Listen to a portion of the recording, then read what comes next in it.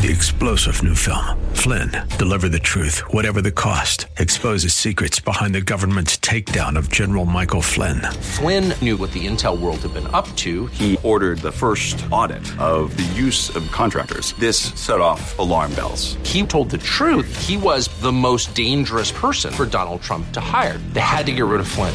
Flynn, deliver the truth, whatever the cost. Available now. Watch it today. Go to salemnow.com. salemnow.com.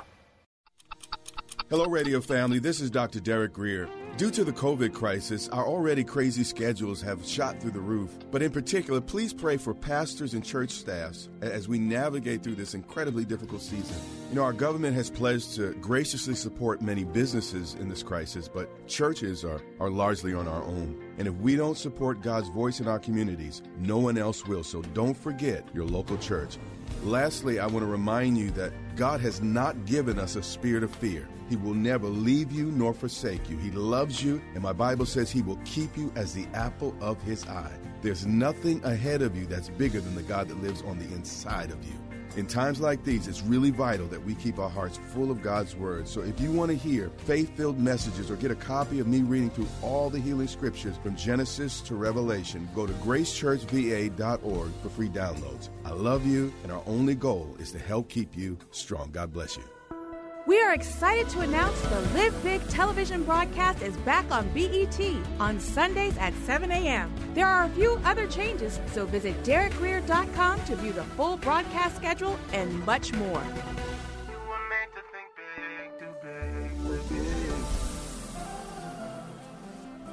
But tomorrow can be bigger. Just grow, let the word overflow, yeah. Live a life bigger than yourself. You're created for greatness. Live a life bigger than yourself. Live big. Welcome to Live Big with Dr. Derek Grier. We're glad you decided to join us today. Remember, you can get access to this message and a full library of teaching from Dr. Grier at gracechurchva.org. As we dive deep into the Word of God, we believe that it changes us and empowers us to think big, do big, and live big. This type of living will not only impact our lives, but will inevitably bless others. So our hope is that this broadcast inspires you to live big. Here's Dr. Grier. See, a lot of folk think, well, I gave my life to Jesus and everything's supposed to be hunky-dory for the rest of my life. I'm never supposed to, bump into everything. My marriage is supposed to drop out of heaven and my kids supposed to just sing hallelujah, as they come home and Thanksgiving just supposed to be a perfect meal. No. That's not in this book. Let me tell you what's in the book. In the world, how many of y'all are still in the world? All right. In the world, you will have tribulation. If we want to say that in a modern way, stuff happens.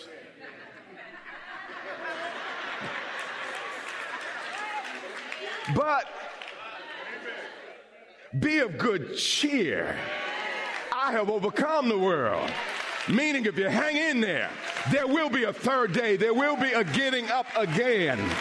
But you got to go through your Friday to get to Sunday. You got to go through midnight to get to morning. You got to go through the problem to get to the place of promise. That's just what the Bible teaches.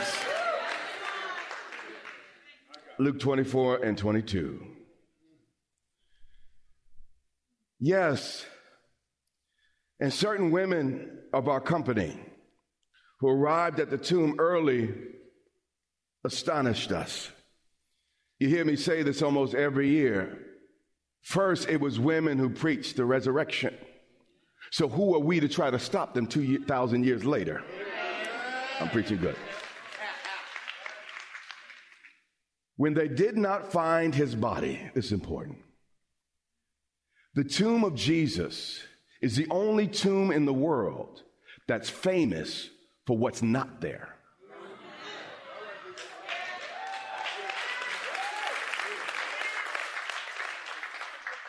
They'll help me more in the second service, I'm sure.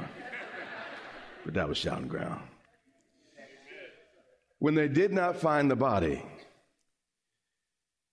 they came saying that they had also seen a vision of angels who said he was alive, like he done said he'd be. And certain of those who were with us went to the tomb, and they found a stone rolled away, some clothes neatly laying there, meaning that, the body had to pass through the clothes, and if it was thieves, they'd be in a rush, but everything was all neat and all the rest, and they found it just as the women said. Why is it the sisters, though, that always seem to know things before we do? It hasn't changed. It just hasn't changed. Verse 25. Then he said to him, O foolish ones, and slow of heart to believe in all, that's important, in all that the prophets have spoken.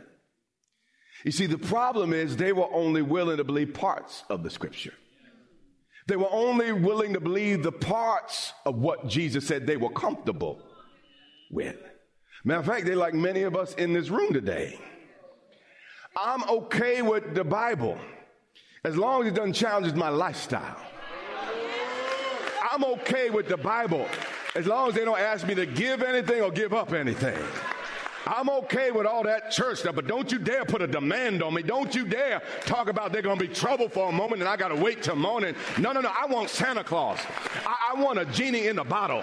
I want someone I can call on, right on the spot and give me what I need and what I want when I want it. That's that type of God I'm looking for. But here's the deal. The problem is, if God succumbed to your every whim, you would be God. So the reality is many of us don't really want a God. We want to be Lord of our own lives. So here we have these disciples picking and choosing what they're going to believe. So I really like the part, give it, it shall be given you good measure. I got that one, but this thing that, you're going to die and I might die, take up your cross. Nah, I'll leave that. I'm not going to preach on that. I'm not going to read that part. I'm going to skip over to the part that when I die, I'll go to heaven. I'm going to skip to the part that, Noah's family was saved, so all my family's going to be saved. But I'm going to just look at, matter of fact, I'm not even going to look at the Bible. I'm going to buy a promise book. Yeah, I'm preaching better than you saying amen right now. And what they do, I'm going to have an author that put together all the best scriptures. I'm going to read them to myself, quote them out loud and all the rest, and then I'm going to find a church. Those are the only scriptures they preach from.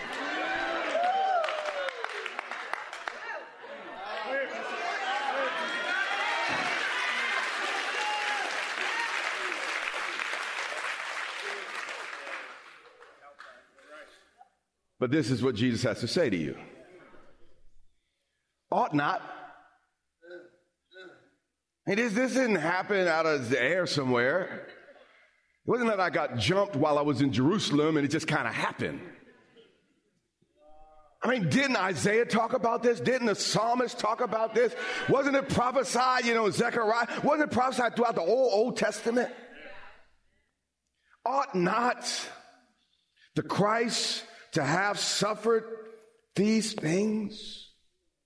You guys have cut out parts of the whole Bible, whole books. In fact, y'all ignored the whole meaning of the sacrificial system just to suit your purposes.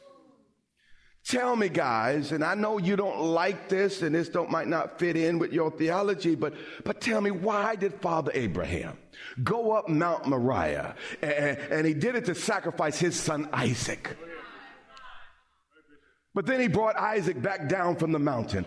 Does that not represent the Father God representing the Jesus Christ being sacrificed on the cross? And by the way, didn't Isaac carry his wood like I carried that cross up that mountain? And then when he was on that mountain, was there not a ram in the bush? Am I not the Lamb of God taking the sin of the world? Am I not your substitute? He said, now in your Bible that you know so well. Now wasn't Joseph rejected by his own brothers? Didn't they tell Daddy Jacob that he was dead? And then he went into slavery, and then from slavery into prison. And then after he got out of prison, he became number 2. And then the brothers bowed. Didn't I say that rejection precedes exaltation? Is this some foreign idea that I concocted? Was not Jonah 3 days and 3 nights in the belly of a fish? Was not the Son of Man 3 days and 3 nights in the belly of the earth? He said, I could go on and on and on and on. But if I said one more, didn't innocent Job suffer? No fault of his own. But by the end of the book, didn't he get twice back everything stolen? Yeah, they took my mortal life, but God raised me up in immortal life. More than twice as good and powerful as I've ever been. Ought not the Christ have suffered and then enter his glory? The prophets predicted that there'd be pain in the process of redemption. No pain, no glory. No pain, no gain. And then he said, in beginning with Moses, it's important. Moses wrote Genesis, so from Genesis to Malachi. And all the prophets, he expounded to them some of the things I just began to mention to. He said, you know what? You know that Passover lamb is an innocent lamb. Lamb ain't did nothing to nobody. But it was killed. And the blood was put on the door. And the death angel passed over. Do you know that that pointed to me? That y'all supposed to be going to hell. Y'all supposed to, death and Hades supposed to be grabbing hold of you. But because of my blood, because of my sacrifice, the innocent Lamb of God. And when you put me on the doorpost of your life, all of death got to pass you by. You understand what I'm saying? Saying all that pointed to me. And he went line by line by line by line explaining the scriptures. Then they drew near to the village where they were going, and he indicated that he would have gone further, meaning Jesus was like, well, you know, I'm only going to stay if you invite me. And this is important. Jesus will not force himself on anyone. He's not a bully. He will only stay if you invite him to.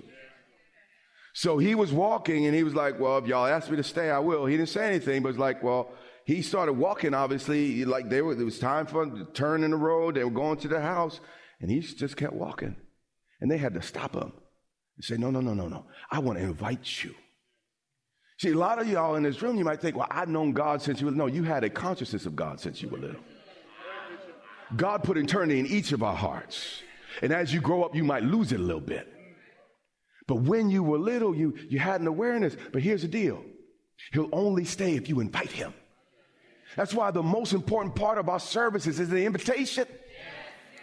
Because you being aware of God is a great thing, but it's like, you know, being around a river of water. Unless I get a cup, it profits me nothing. And there are people dying of thirst in the midst of a multitude of water. But they constrained him, saying, stay or abide. A lot of us, we're so busy trying to run from God. And we wonder why it ain't sticking. But here they were trying to hold on. They didn't want to let him go. And God's not going to really stick the way you want him to stick until you're willing to pursue, Lord, whatever it takes, stay in my house. Lord, whatever it takes, I need you to stop by here. Lord, whatever it takes, God, I want to spend time with you. I want to be like you. I want to be with you. I want to learn from you. They said, please stay with us, for it's toward evening, and the day is far spent. So if you haven't noticed, it's getting late with us as well. The world is getting darker and darker and darker. And each person in this room need to make sure they invited Jesus in their hearts before the sun goes down. And I don't know exactly when the sun's going down, but I know it's going down.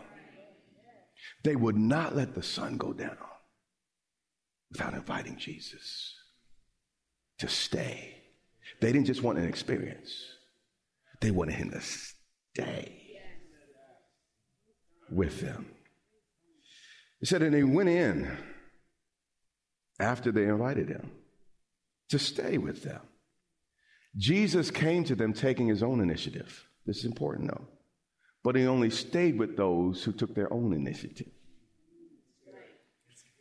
Now it came to pass, as he sat at the table with them, that he took bread, blessed it, and broke it, and gave it to them. In that culture, the person in the head seat, the chief seat, the head of the table, if you will, was the person who broke the bread and offered the blessing. And here's the point of this. If you're willing to put Jesus in the driver's seat, if you're willing this Sunday to get him out of the passenger seat, put him at the head seat, he will bless your bread too. He will release a blessing. You don't have room enough. But listen, before they could receive the blessing, they had to take initiative. Before they received the blessing, not only did Christ pursue them, but they had to respond by pursuing him. And when they did it, again, when God puts a blessing on your food, it tastes better than anything you ever ate before in your life. Now it came to pass, as he sat at the table with them, he took the bread, he broke it, and he gave it to them. Verse 31. Then their eyes were opened, and they knew him. This is important. They did not recognize Jesus until they saw him in the scripture. You cannot embrace the living word without embracing the written word. Those who really know him can't help but recognize him in the book. So, honey, would you come, please? And Marion, would you bring that? Or Cynthia, would you? Thank you. Bring that. How many of you know that this is Pastor You or Me Too? Okay. All right. All right. And would you do something? Would you go through that door right there? Jesus said, I'm going away.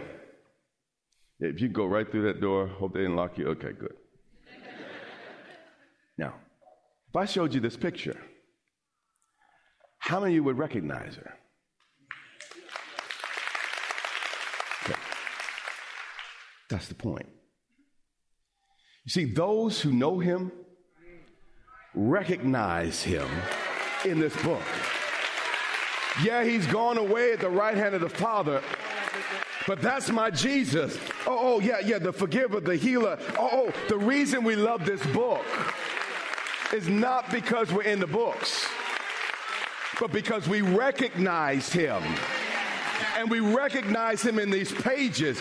Even if I have confidence in the book, once I see the book and hear that is my Jesus. That is the Jesus I know. So if you really know him, you'll recognize the same Jesus in this book. You can pull her out. Jesus coming back again. Here he is. Come on. Thank you, sweetie. You come on back. There you go. You go back to your seat. Thank you.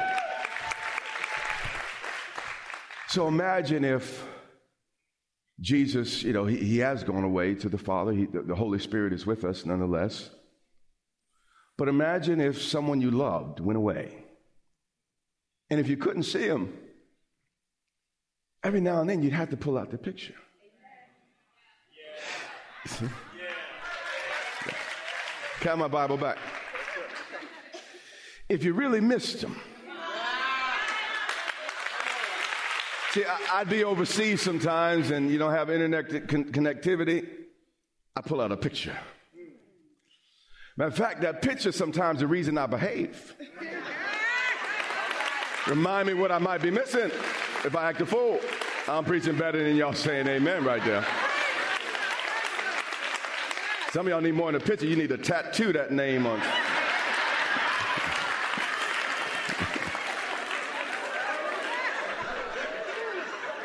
But we see him in this book.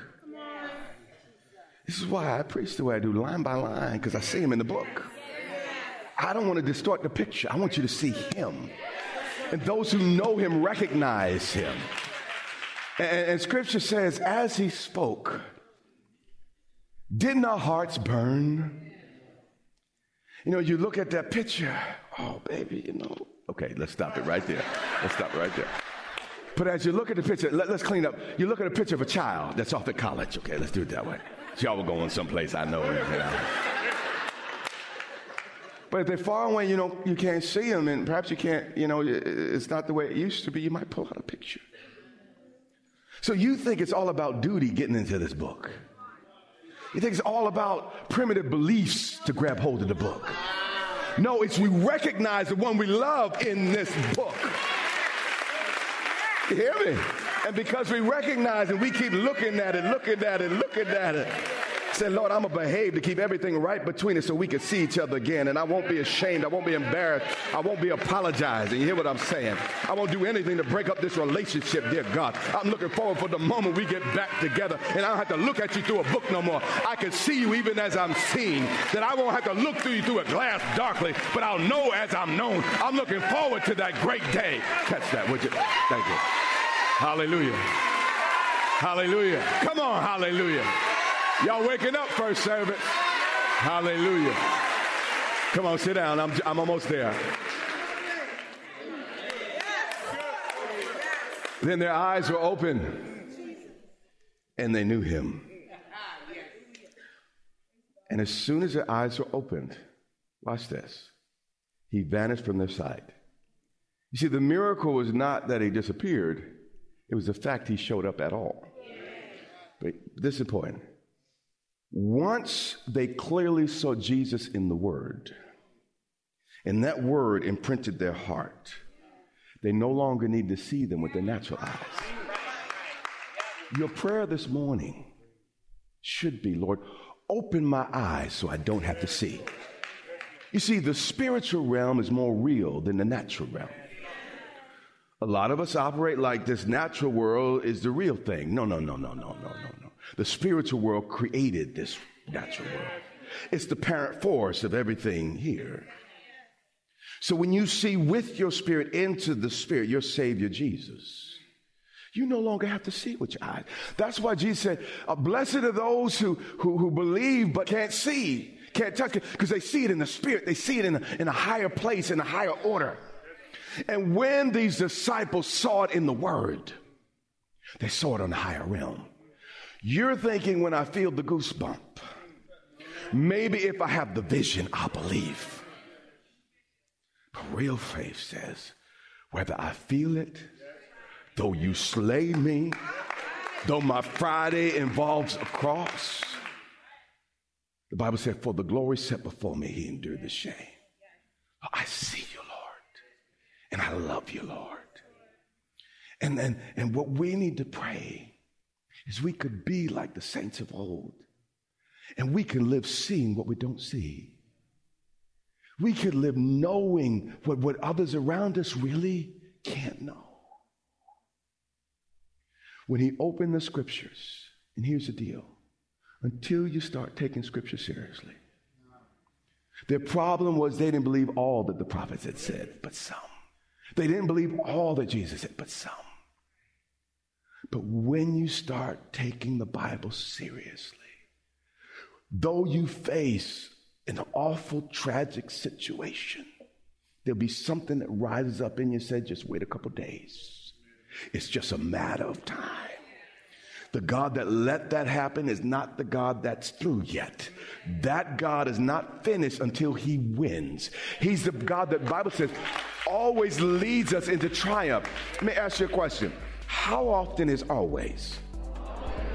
Sure enough.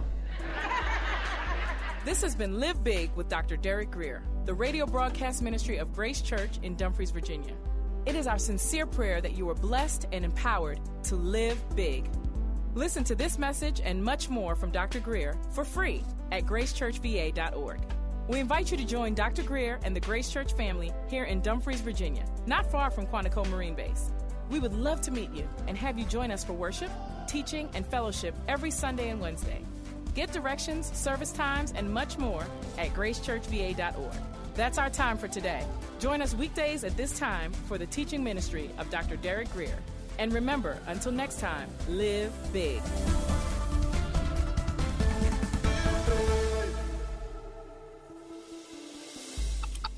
There's a lot going on surrounding the coronavirus, and while we should be cautious and use wisdom, we must fight against living in fear. In times of crisis, stress can wreak havoc in our minds and bodies if we let it. Don't get me wrong, fear is a natural emotion, but through God's word, we have power to overcome it. 1 Peter 5:7 teaches us to give all our worries and cares to Him because He cares for us. 2 Timothy 1:7 reminds us that God has not given us a spirit of fear, but of power and of love and of a sound mind. Sometimes there's nothing you can do to control your situation, but in times like this, we look to what God has put in us to overcome what's around us. And I want to encourage you to build your faith and find peace in God's Word.